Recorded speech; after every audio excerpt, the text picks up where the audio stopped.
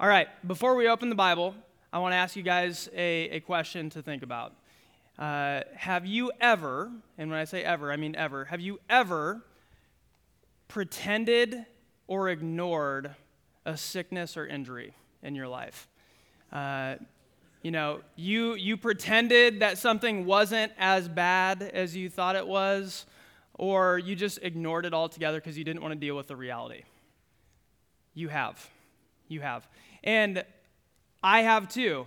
This time of year, every year, is a fresh reminder for me because I think about wrestling season. I wrestled my freshman year of college, and there was this unique thing that happened my freshman year of college. We were about 6 weeks into the season. My ear started looking all funny, and it wasn't cauliflower ear, all right? I'll tell you that. I did have cauliflower ear at one point. It was not cauliflower ear. It just started looking funny, and at that time, I chalked it up to a lot of different things. I was like, oh, maybe the air is really dry. Maybe the laundry detergent I'm using is making me break out. Maybe I've developed a new allergic reaction. Came up with all these excuses. Tried treating it in a lot of different ways. Putting different lotion on my ear. Taking different allergy medications, drowsy and non-drowsy. Just tried it all. And what ends up happening about 2 weeks into this process is I'm in our wrestling room hearing our coach make an announcement. Hey guys, just wanted to let you know, Tanner, who is our 174-pounder, recently got diagnosed with mat herpes. Yeah, it's exactly what it sounds like. It's herpes on your face, on your head, on your back, because of the sport of wrestling, right? You share bacteria. It's really kind of a gross sport sometimes.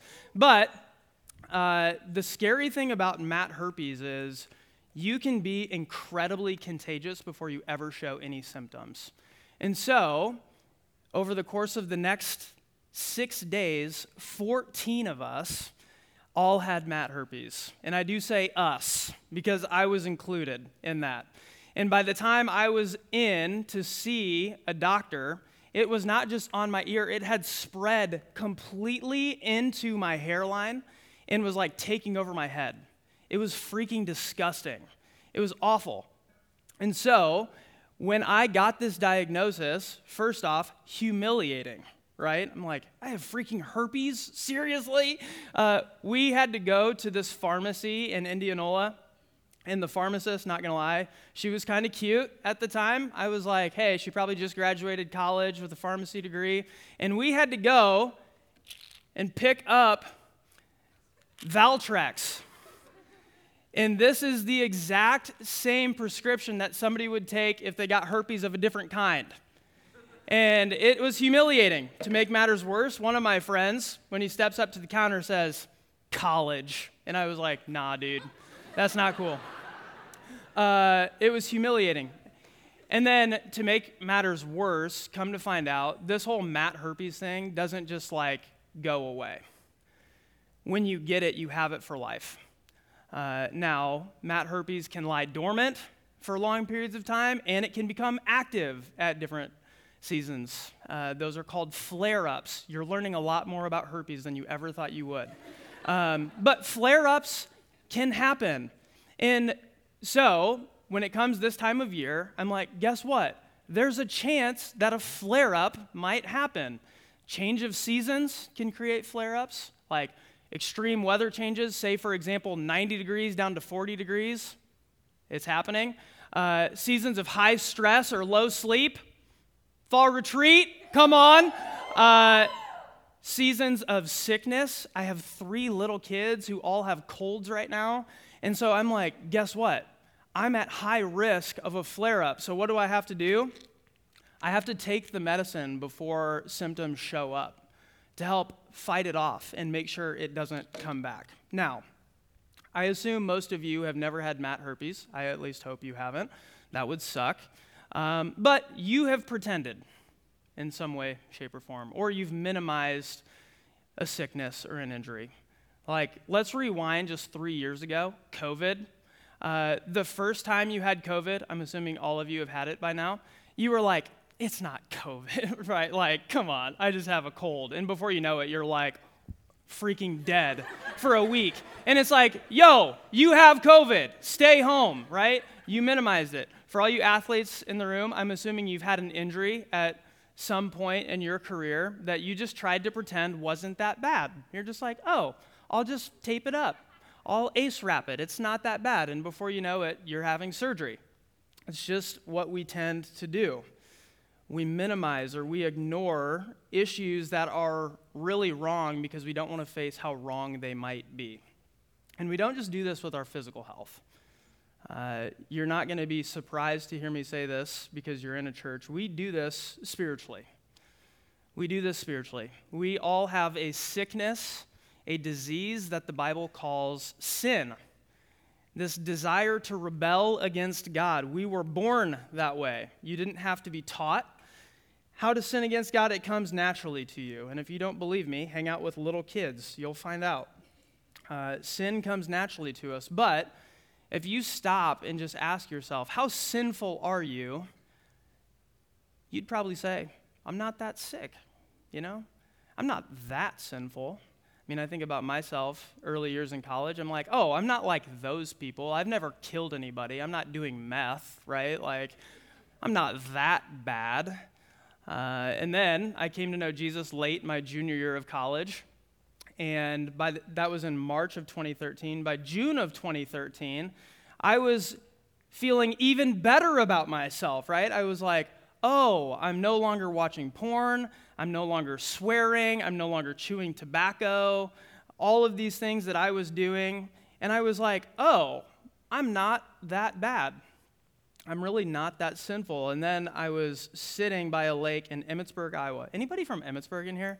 That's a random ask. But I was in Emmitsburg, sitting at the lake, reading my Bible, and I was in 1 John 1, and I came across this verse that says, if we say we have no sin, we deceive ourselves, and the truth is not in us. And I was rocked. I was like, okay, one of two things has to be true. Either I actually don't know Jesus, and the last 3 months of my life have been a complete lie, or this sickness called sin runs a lot deeper than I know. So the question is, are we not that sick? Or is it possible that we're actually not dealing with the disease of sin? Maybe we're just doing symptom management. Let me make it a little more personal for you. Are you aware of what's actually going on inside of you? Are you aware of the disease of sin that is waging war on your life, or are you just treating the surface level symptoms? Because Salt Company, this disease runs deep, and it's out to kill you. It's out to kill you. Another sickness that kills people, Matt herpes doesn't kill people, but you know what will? Heart disease. And some of the initial symptoms of blocked or clogged arteries are back pain, vision change, and an inability to sleep. And so if you just say, hey, I'm going to treat the symptoms, I'm going to go to a chiropractor, I'm going to get a pair of glasses, and I'm going to start taking melatonin every night, you know what's going to happen, right? You're going to die. You're going to die because you have a heart issue. You don't have back pain issue. You have a heart issue. You don't have vision issues. You have a heart issue. You don't have sleep issues. You have a heart issue. And the same is true with our sin. It runs so much deeper than what the surface shows. We have a heart issue. And so the question we have to ask is, how do we actually deal with the heart? How do we deal with the disease of sin and not just treat the symptoms? We're going to be in Matthew 5. So if you have a Bible, open it up. If you're looking on your phone, look it up. Matthew chapter 5. We're in week 3 of our Sermon on the Mount series called A Life Worth Living. Right? This is all about how to live a life that is dedicated to and pleasing to God, how to live life the way we were made to. And last week, Jake talked through salt and light, this idea of contrast. Jesus came to offer something better, something different. In kind of this last section that comes before the text we get to tonight, he's talking about how he did not come to abolish the law, but to fulfill it. He did not come to do away with the Old Testament, but actually to fulfill it in his righteousness, and he's here to teach us what the heart of the law in the Old Testament was all about from the very beginning. And so what we're about to see is you just jump into the next several sections in the Sermon on the Mount, is you're going to see a line that sounds something like, "You have heard it said." You have heard it said. Jesus does it 6 different times. And what he's doing when he says, "You have heard it said," is he is addressing a popular understanding of the Old Testament law. Or maybe more appropriately, he's addressing a popular misunderstanding of the Old Testament law. People that have heard the law said one way and they're misapplying it. So Jesus is here to get to the heart of what's actually going on here. We're going to read Matthew chapter 5, starting in verse 21. The Word of God says, "You have heard that it was said to those of old, 'You shall not murder, and whoever murders will be liable to judgment.'" Any murderers in here? All right, we'll try this again in a minute. All right, "But I say to you that everyone who is angry with his brother will be liable to judgment. Whoever insults his brother will be liable to the council, and whoever says, 'You fool,' will be liable to the hell of fire." Here's what Jesus is saying. It's not just if you have actually murdered someone. Have you ever been angry with someone? All right, we got a room full of murderers here. That's what Jesus is saying. It's insane. "So, if you are offering your gift at the altar, and there remember that your brother has something against you, leave your gift there before the altar and go. First be reconciled to your brother, and then come and offer your gift. Come to terms quickly with your accuser while you are going with him to court, lest your accuser hand you over to the judge, and the judge to the guard, and you be put in prison. Truly, I say to you, you will never get out until you have paid the last penny." Verse 27, "You have heard that it was said, 'You shall not commit adultery.'" I won't make you raise your hand on this one. "But I say to you that everyone who looks at a woman with lustful intent has already committed adultery with her in his heart. If your right eye causes you to sin, tear it out and throw it away. For it is better that you lose one of your members than that your whole body be thrown into hell. And if your right hand causes you to sin, cut it off and throw it away. For it is better that you lose one of your members than that your whole body go into hell." This is insane. Like, Jesus is peeling back a previous understanding and misunderstanding of the law, and he wants to get to the heart of this disease called sin. We need to see 3 things together tonight in order for us to appropriately deal with our disease. All right, we're going to put the big ideas kind of on the screen for you to track along with if you're a note taker. Here's the first one. We are extremely sinful. We are extremely sinful.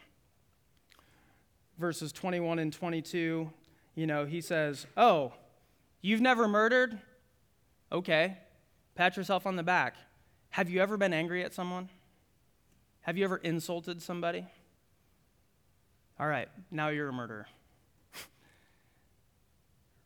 Right? Verses 27 and 28. "Oh, you've never committed adultery? Okay, pat yourself on the back.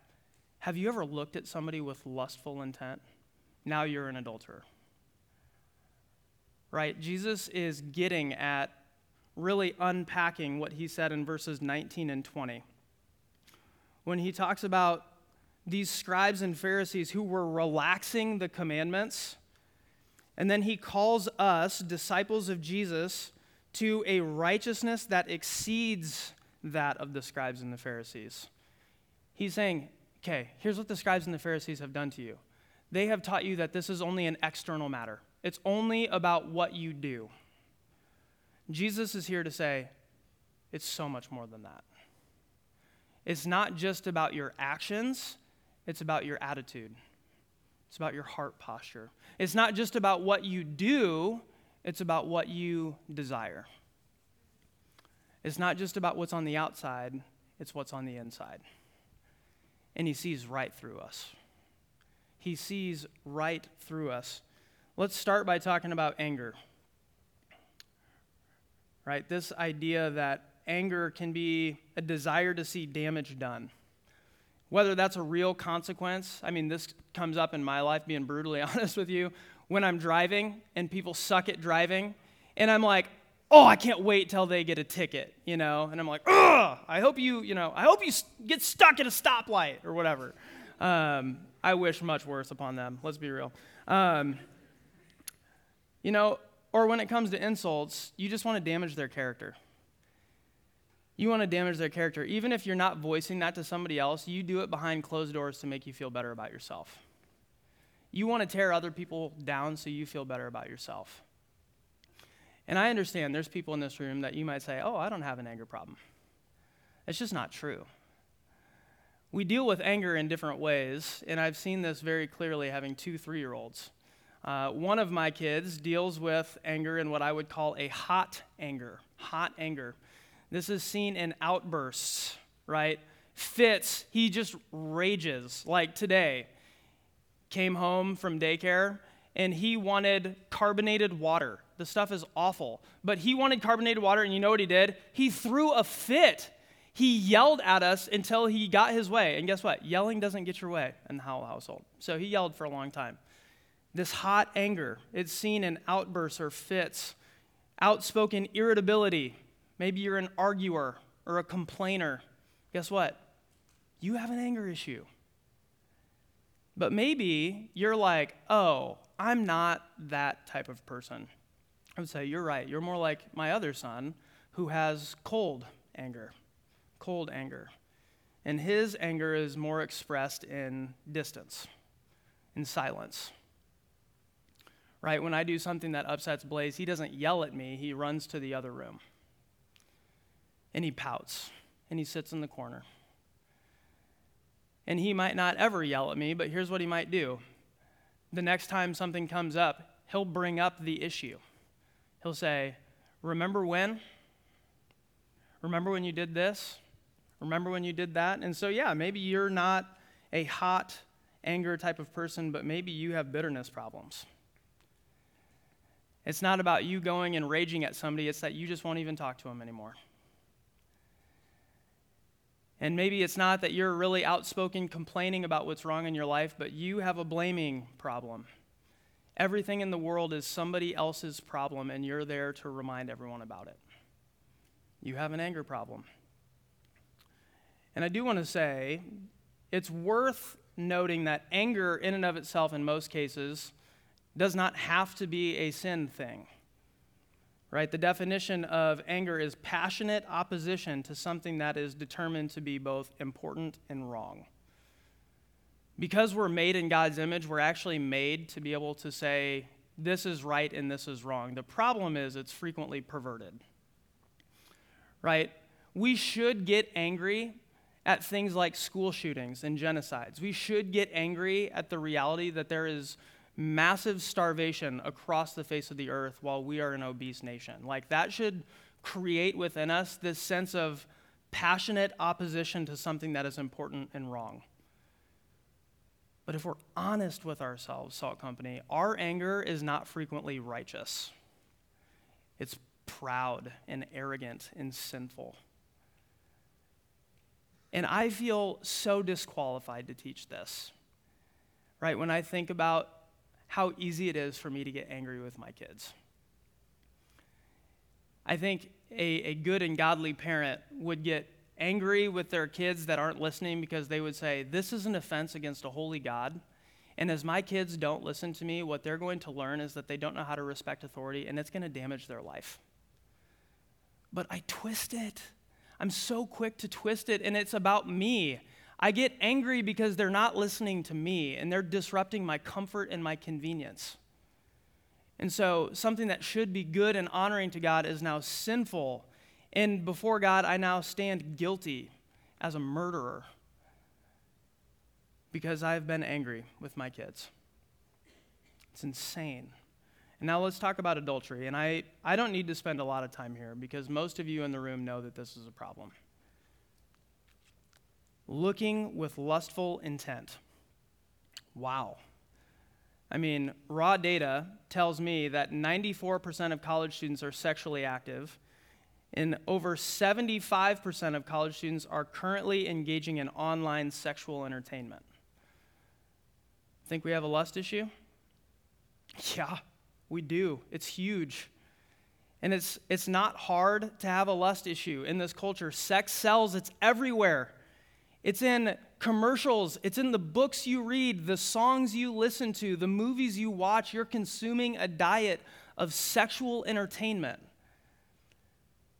I mean, we're not even getting to what Jesus is actually talking about, which is just like this inner desire, a passionate burning, a focus on self that wants to fulfill your own desires no matter what the cost.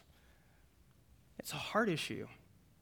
We look at people and treat them as objects. And this isn't just a guys to girls thing. This is women to men too.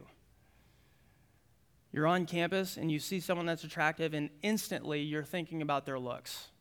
You're not thinking about their heart. Your eyes wander, your mind wanders, and before you know it, you are over the deep end in lust. Doesn't mean that you need to go and actually commit a sexual act with them to be an adulterer. The question is, do you have a sexual craving in your heart that you are turning around? Yes, you do. All of us have done it. Maybe we're more sick than we recognize. Which brings us to the second point. Our sin has extreme consequences. Extreme consequences. Now, before I even get to what the text says, anger and lust are destroying us. They're destroying us. Like left untreated, people that have anger issues and lust issues end up in psych wards and prisons. No one wakes up one day and says, yeah, I'm gonna beat my spouse. Or I'm gonna abuse a child. Or I'm gonna engage in child pornography. Nobody wakes up and does that. It's a slow drift into this place of rebellion and destruction. Anger and lust are tearing families apart. Divorce is rampant. Friends turn into enemies pretty quickly. And this is not just out there in the world. Churches are dividing over anger and lust issues. Pastors are disqualifying themselves from ministry, pursuing sexual fantasies. And then they go start churches called Second Chance Church, and people will follow their lead and follow a sexually immoral pastor who hasn't repented. This is insane. It is tearing us up. And I don't mean to beat the pornography issue too hard, but here's the problem. It is so rampant amongst college students that I would be wrong not to address it. And this is coming from somebody that watched pornography from the time I was 12 to the time I was 21. So hear me when I say, I've been there. What most pornography users do not know is you are helping fuel the sex trafficking industry. You might not have even thought about it. But the reality of the underlying feeding system of pornography is human trafficking. There are huge issues all around us, but the consequences are also within us. They're within us. We're isolated. You know, we've cut off ties in relationships because we're angry at people. Maybe we're so ashamed about the things that we've done that we've just started to distance ourselves. The more that you engage in sexual immorality, it actually impacts your ability to feel real pleasure and real joy, to enjoy intimate relationships in other ways, whether that's friendships or romantic. And along the way, these are frequently accompanied by depression and anxiety because you end up on an island. You're full of shame. No one's around. And you actually get to the spot where you struggle to be alone with yourself. Now, if those weren't extreme consequences enough, did you even notice what the consequences are in this text? Like verses 22, 29, 30. Verse 22, all right.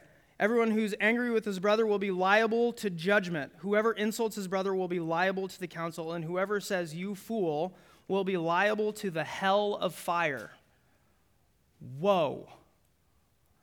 Holy smokes. All right, 29 and 30, right? If your right eye causes you to sin, tear it out, throw it away. It's better to lose a member than for your whole body to be thrown into hell. It says the same thing about cutting your hand off. It's better to lose one of your members than for your whole body to go into hell. And the understanding of the Old Testament law actually was this. If you are a murderer or an adulterer, here is your just punishment, the death penalty. If you were convicted of murder or convicted of adultery, you were put to a real physical death, the death penalty. And what Jesus is saying is, yeah, the Old Testament practiced this in a physical sense. Here's what's true spiritually. If you have been angry with your brother, if you have hurled insults, if you have looked with lustful intent upon a man or a woman, here is your just punishment, hell. Not just a physical death, but an eternal death, separation from God forever. That is your consequence. It's your punishment. And that's what takes us to this third point, which is this: our sin requires extreme action. Extreme action. If we see how sinful we are and we see how destructive it can be, that it leads not just to widespread destruction around us, huge issues within us, but this consequence of hell, we need to do something about it, right? I mean, the examples he gives for anger, he gives two examples here. The first is talking about when you show up to worship. Guess what? You're here at a worship service tonight. It's a good thing to sing praises to our God.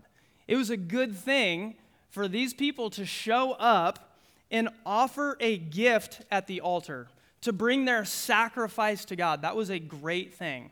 People would show up and say, I want to prioritize my vertical relationship with God. And here's what Jesus says. Hey, actually, before you prioritize this vertical relationship with God, go make things right with your brother. In brother language here, he's talking about with other Christians. That's his primary context, because he's thinking about other Christians are gathering to worship. So if you've made somebody angry, or if you're angry with somebody, maybe that's you tonight, here's what Jesus would tell you to do. Go make it right before you sing another song. Wow. Must be important, right? And then he talks about this court matter. Come to terms quickly.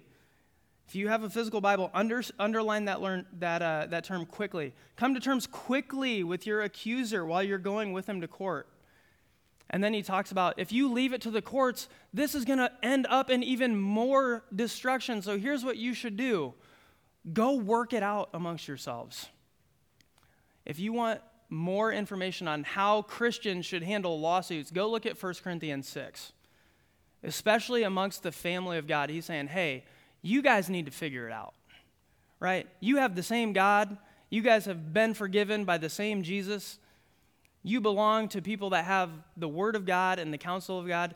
Get together and figure it out. And if you need to lose, lose. Choose to lose rather than going to court. But the emphasis here is take responsibility and do something quickly.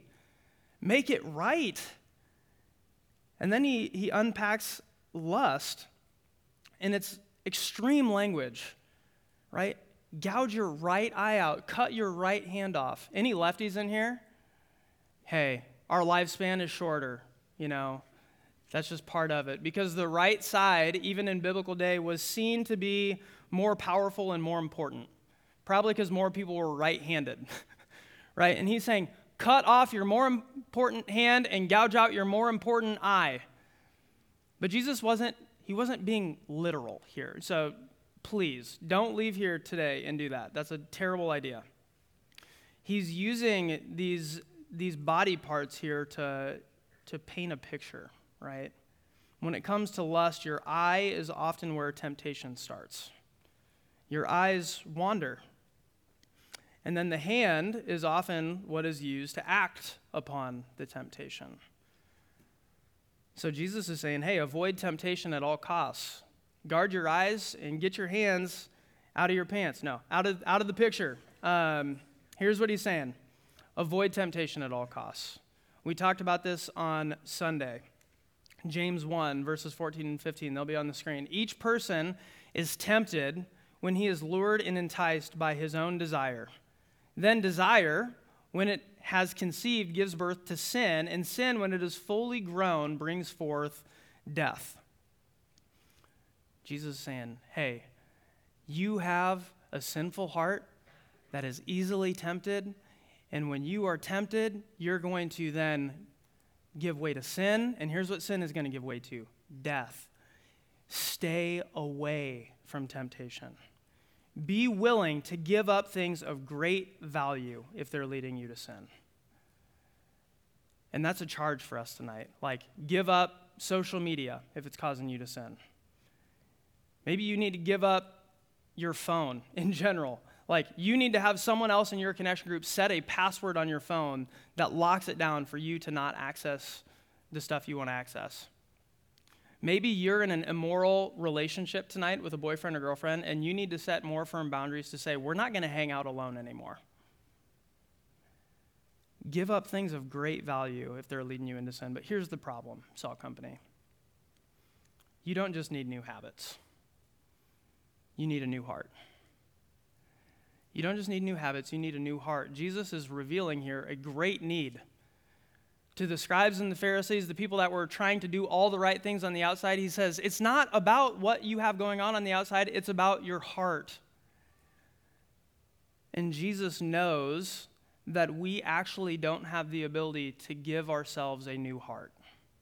So here's what he did. He took extreme action.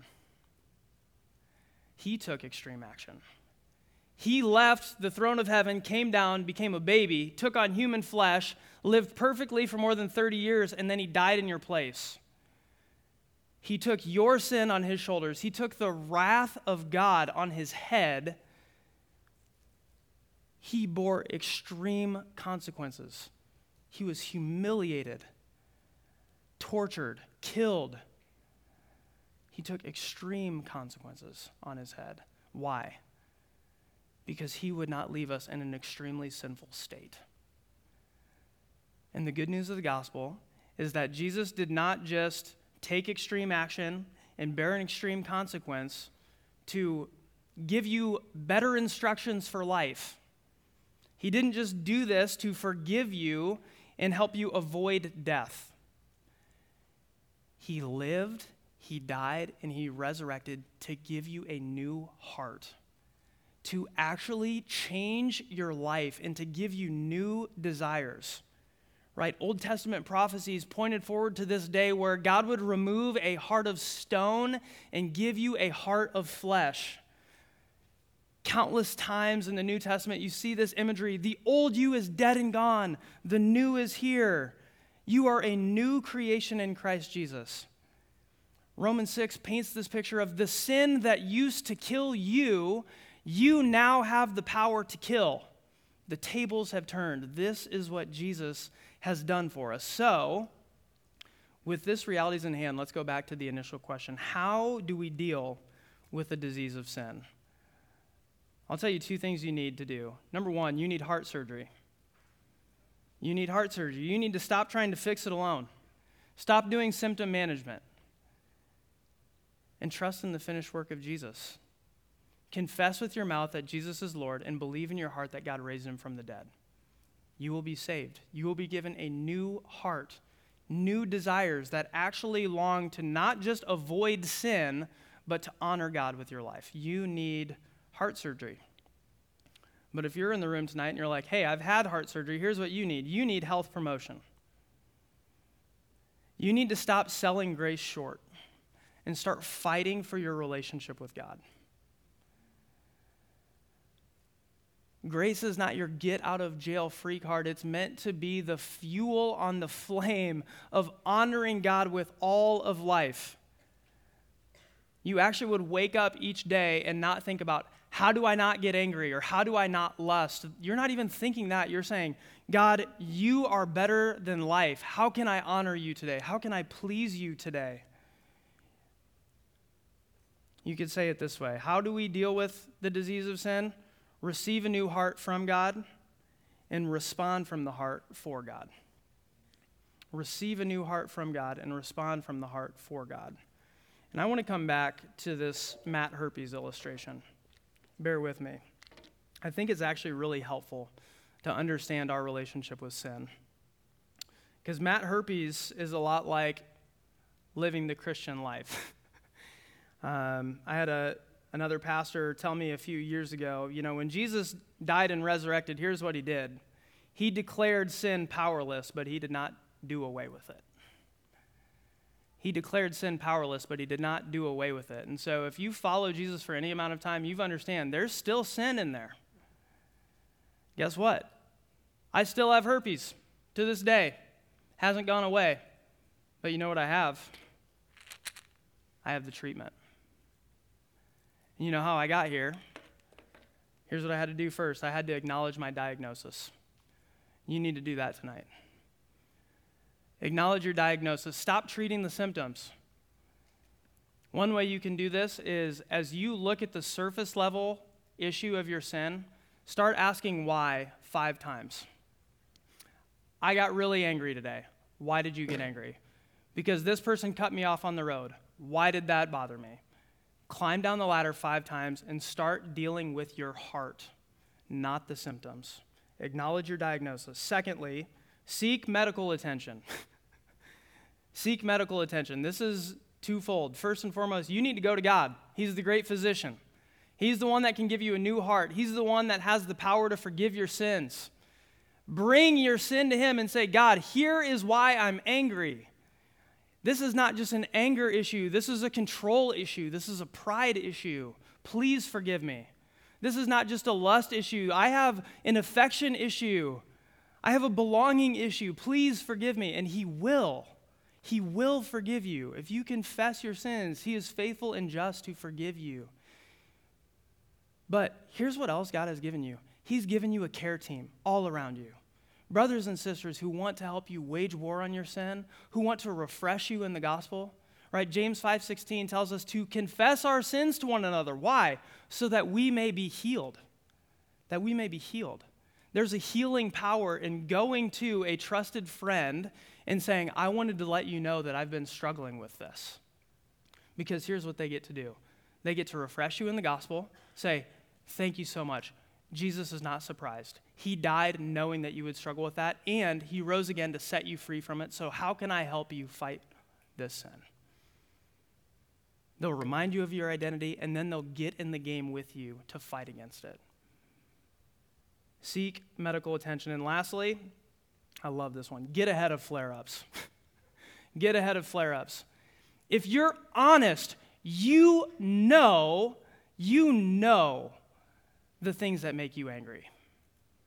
You know the situations you're in that lust is going to rear its ugly head. Get ahead of it. Right? Get ahead of it. Leave your phone outside of your bedroom. I guarantee your issue is after 7 at night in your bedroom alone with the door closed. Take the door off the hinges. I don't care what you got to do. Your issue with lust is when you're alone with your boyfriend or your girlfriend.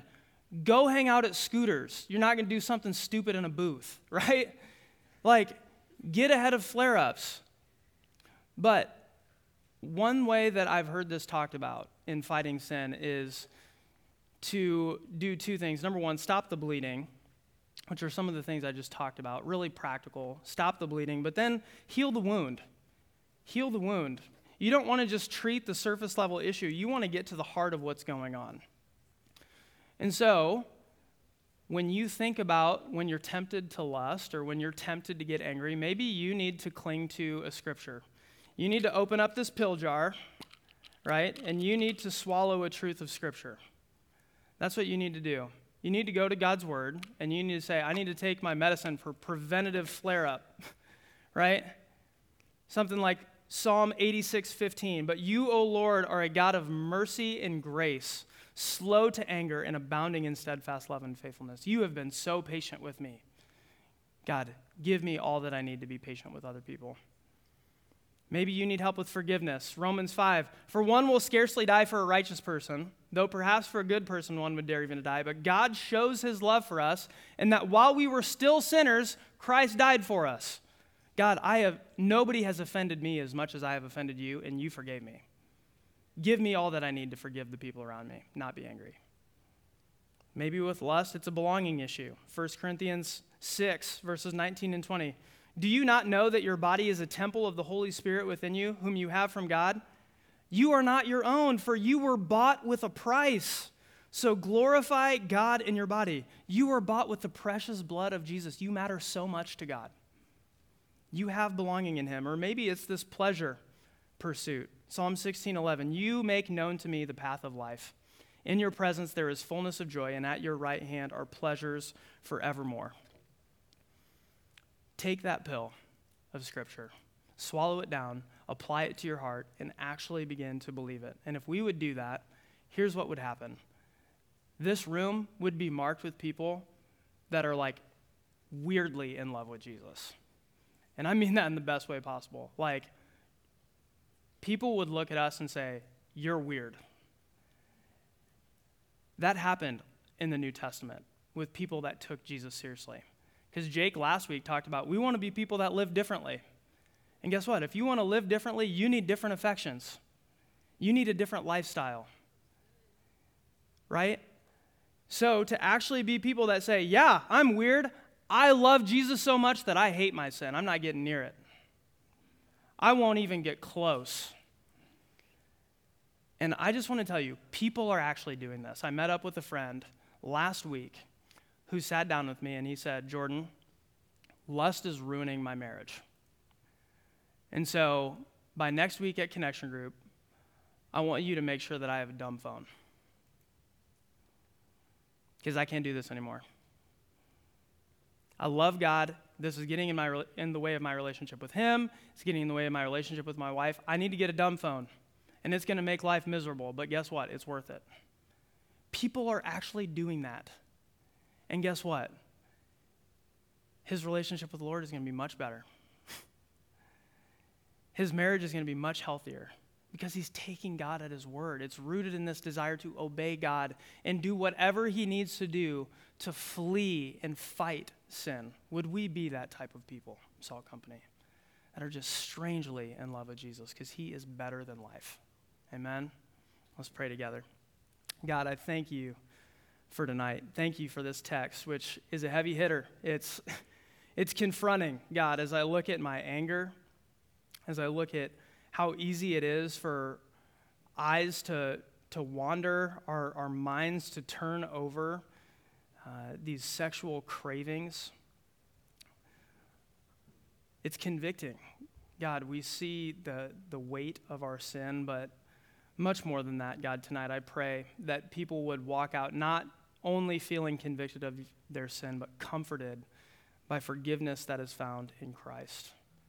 Jesus, you have promised in your word that you are faithful and just to forgive those who confess. Romans 8:1 says, there is therefore now no condemnation for those who are in Christ Jesus. You took our condemnation on the cross, Jesus, so that we could walk in freedom. I pray that we would be a people that are marked by that, a people that have desires shaped by you, Jesus. We love you so much that we hate our sin. We don't want to get near it. And so help the angry in the room tonight. Help those that are filled with lustful intent to see you more clearly, to savor you, Jesus, because you are better than life. We pray this in your name. Amen.